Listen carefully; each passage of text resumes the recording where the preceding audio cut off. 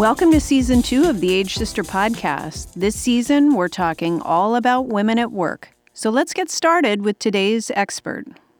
Hey everyone, today I've got Christine Scott on the show. Christine works in conflict resolution and has trained thousands of people on how to respond and not react by leaning in and not lashing out. She really likes working with women who she sees as naturally skilled at de-escalation, but usually after they debunk the false narratives around gender roles. I learned a lot from Christine today, and I'm sure you will too. Enjoy. So welcome, Christine. It's great to have you. Thank you. Yeah. So I'm really interested in this work that you're doing. And as always, I always ask guests if they can just tell me about how they came to do the work that they're doing today. Okay, well, I started off in social services. I was working with young people who were living outside, and they ended up being my greatest teachers on how to handle conflict. I had led a life in the country or the suburbs, not really okay when things got scary or hostile or aggressive. I freaked out. But working with these young people, they taught me a lot of what they knew because they were living in threats to their lives as a daily existence. Can you tell me a bit more about the lessons that they taught you? Oh, yeah. Well, for one, the threat assessor that we have built into our bodies typically lies to us. When I was hanging out with people who lived outside, they were much more in tune to what the threat in the situation was than those of us who haven't been exposed to a lot of conflict. So I started realizing, I've got to either override my biology or just get kind of like these guys are, which is so inured with so much conflict going on that I no longer see it as a threat. And I found the first one was a lot easier, and that's what I started training other people to do. It's like, okay, here's how you override that biological message that you're about to die. The other things that they taught me was family of choice matters more than family of birth. These folks built a community on the streets that had a lot more loyalty and a lot more integrity than those that I have seen in biological settings. So that was revolutionary for me. And the other thing that they taught me is, there's no such thing as a disposable person. A lot of us believe somebody who's really addicted or somebody who's gone through so many adverse childhood experiences that their brain is just mush. There's no way this person's ever going to amount to anything. They proved that wrong. Every young person that I served would defy all prediction about what was possible for them, in a good way and in a bad way. And so it just was really humbling to challenge a lot of those stereotypes around the amazing resilience that is the human existence. Wow. I want to just circle back to what you were saying about overriding your biological response. And maybe you could just talk a little bit more about that. Sure. Well, we all have this fight, flight, freeze system that was really important when we were actually the prey and not the predator to have that system. But in today's society, that system really doesn't serve us well. And there's some recent research that shows that something that feels like a threat to our status can trigger that same fight, flight, freeze. So if I'm in charge and somebody questions my authority, I'm going to have the same reaction as if somebody had just pulled a weapon on me. And so that system will give us this sense of persecution and this need to either act out or shut down. And it's really very rarely accurately assessing what's going on. So I teach people, okay, so these are the signs to listen for and to watch for that hack is starting to, or that system is starting to take over. And here's some of the hacks you can do to interrupt it before you go into a full 20 minutes of cortisol, adrenaline, and all of that stuff. So I'm really interested in this idea of responding to conflict, and particularly for women listening to this show, because, the group of women who typically are tuning in are in midlife and beyond. And I just wonder, do you see any differences in terms of both gender and then maybe also generationally how people respond to conflict? Oh, that's a great question. Gender, definitely, right? Because a lot of us, when we go into this mammalian response system, believe that conflict requires like big muscles and big presence to get resolved safely. And of course, that's not true. In fact, women have an easier time in conflicts that can get physical than men do because we're not seen as threats. So if a man is responding to, say, a man who's really worked up, that worked up guy is looking at this other man as a possible threat. They're sizing them up, like, can I take you?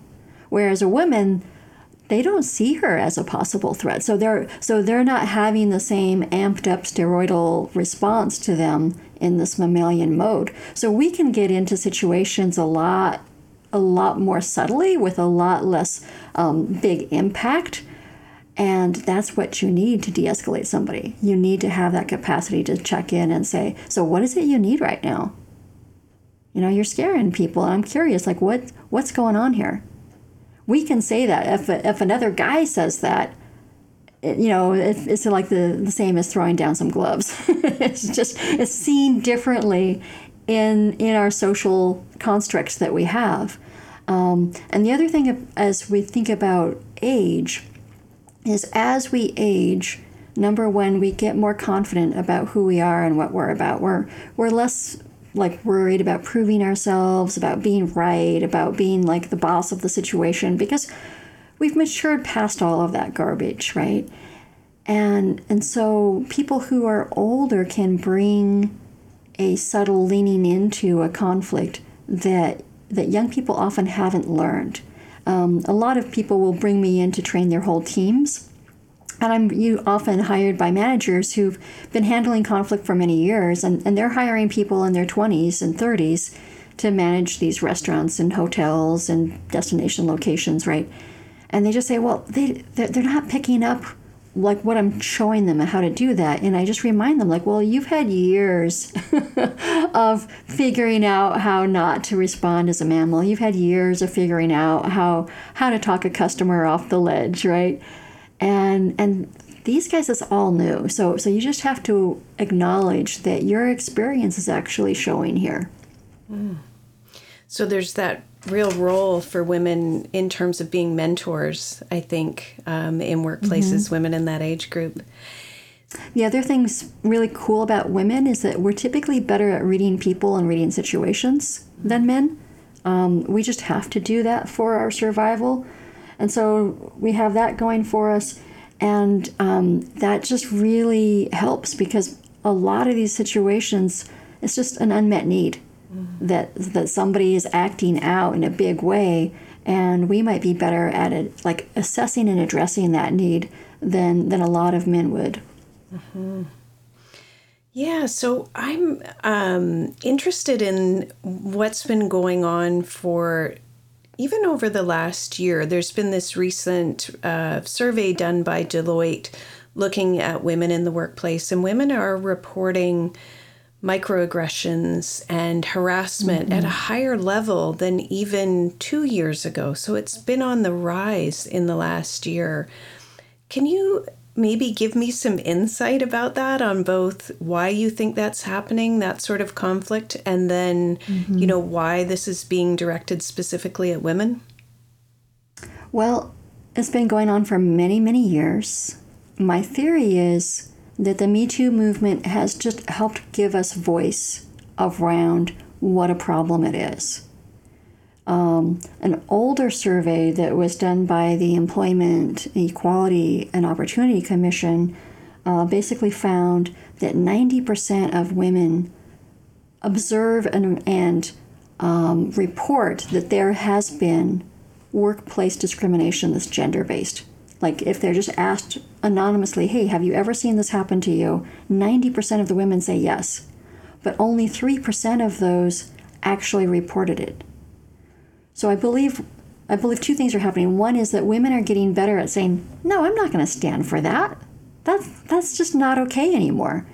And then the other thing that's happening is the Me Too movement has brought men into like one of two camps. One camp is like, oh, wow, this is serious. I need to really look at this because my job is on the line, right? It's gotten more intense, and men who are engaging in low-level gender-based discrimination and harassment are hopefully getting a clue and taking a step back.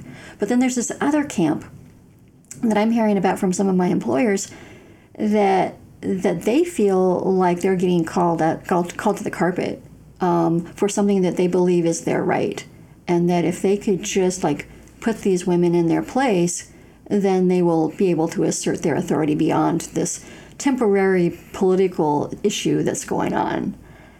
And those are the guys that you have to really watch out for.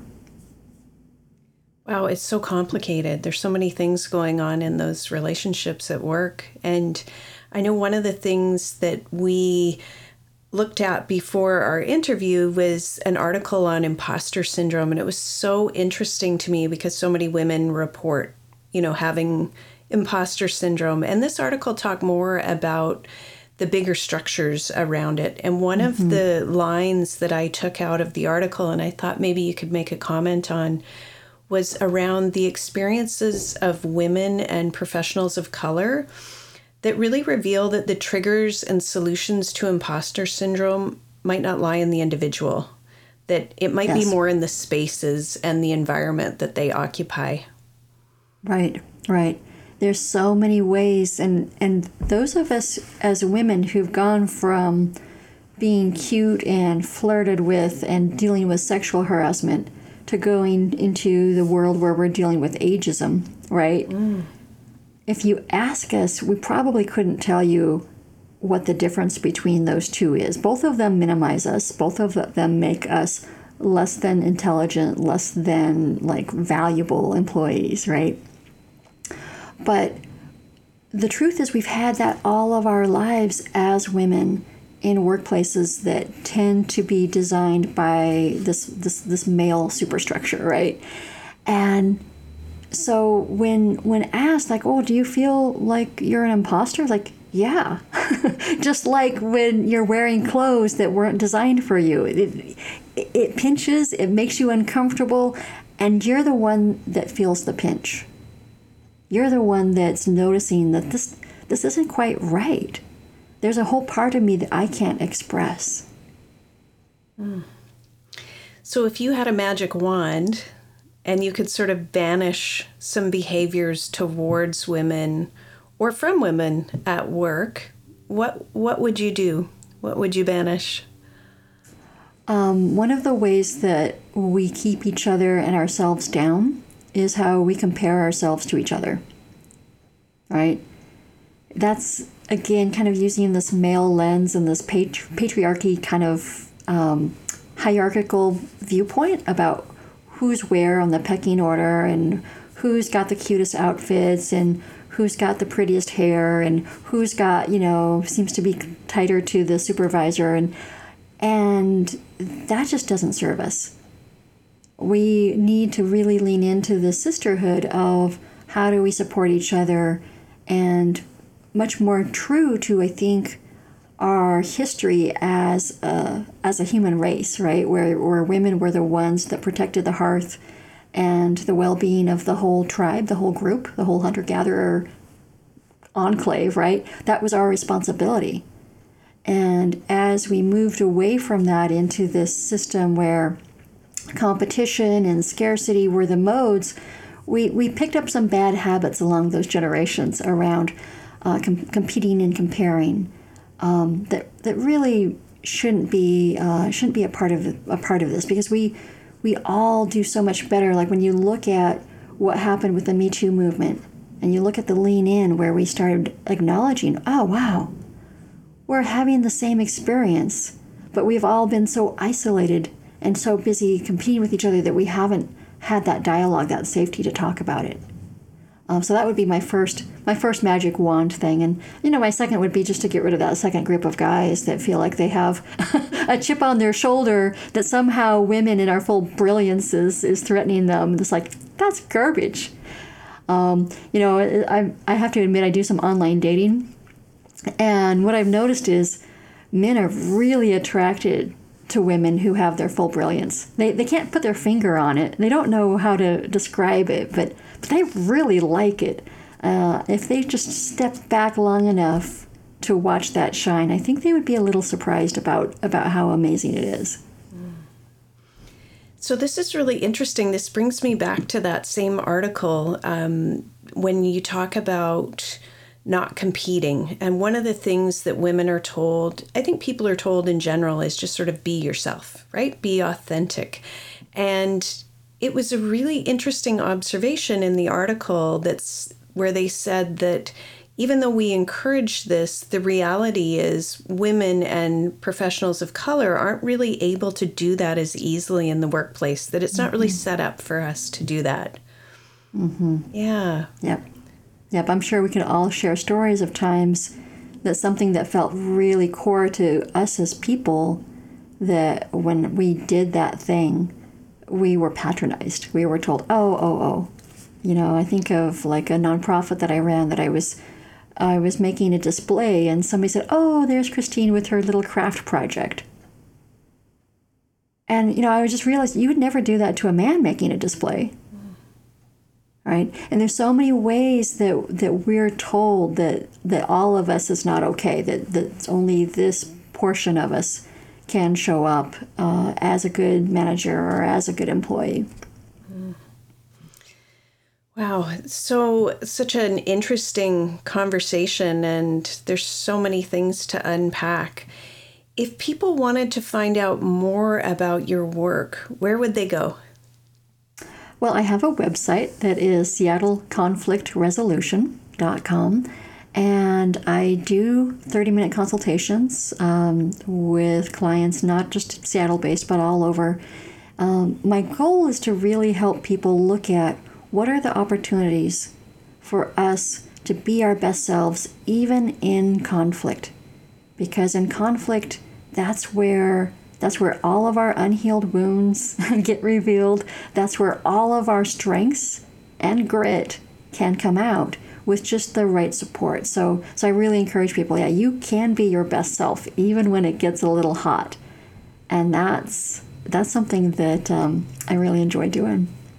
Well, thank you so much for sharing your expertise and your insight on the show today.